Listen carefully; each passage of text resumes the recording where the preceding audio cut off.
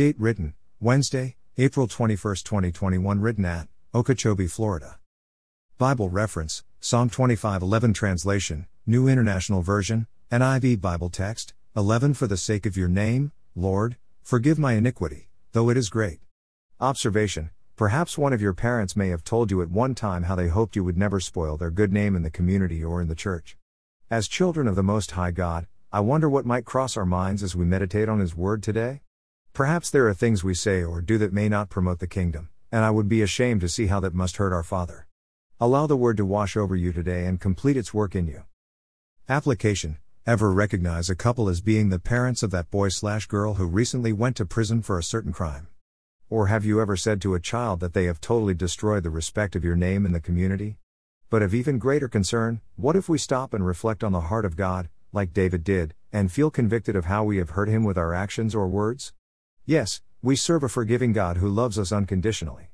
But when we surrendered our lives to Him, we committed to live a life that would reflect the actions and life of Christ. We promised to honestly represent Him here on earth, hoping that family and friends will frequently mistake us for Jesus. Don't you often stop to reflect on how you are doing in that respect? Do you feel like each end of day, God must review our life and celebrate how well we did? Yes, through the good times, through the great opportunities that presented themselves, through the arguments, through the nasty confrontations, and through the lost tempers. Did we truly make our Master shine in the eyes of unbelievers? Did they get a better view of who Jesus truly is, by the way we responded? Can you see more clearly now why David sought forgiveness from the Lord? David was much like us, and he knew that the matchless name of Jesus was marred because of his sins, and he wanted that rectified as soon as possible. Dear Christian brothers and sisters, join me in protecting the name of the one that we love, because of His unconditional love for us, the name of the one who suffered and died on a rugged old cross at Calvary, so that we might have life eternal in heaven, the name of the one who has power to heal our diseases, direct our paths and guide our decisions for His good. He's the one we love and appreciate. Let's act like His children so that the world will know Him and desire a relationship with Him. Let's aim to have the name of our Savior lifted high each and every day, instead of the negative connotations that the world tends to look for.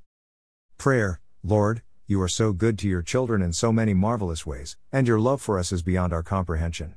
However, we can easily identify with David, because of our constant drive to please the world. Please forgive us for often straying away from Your commands and misrepresenting You before a lost world, in spite of the need to do just the opposite. Lord, we humbly ask for Your power to help us be more like You every day. People need the Lord, including those that we come into contact with, so please give us wisdom and boldness to share Your love with them, and may our character be representative of who You are.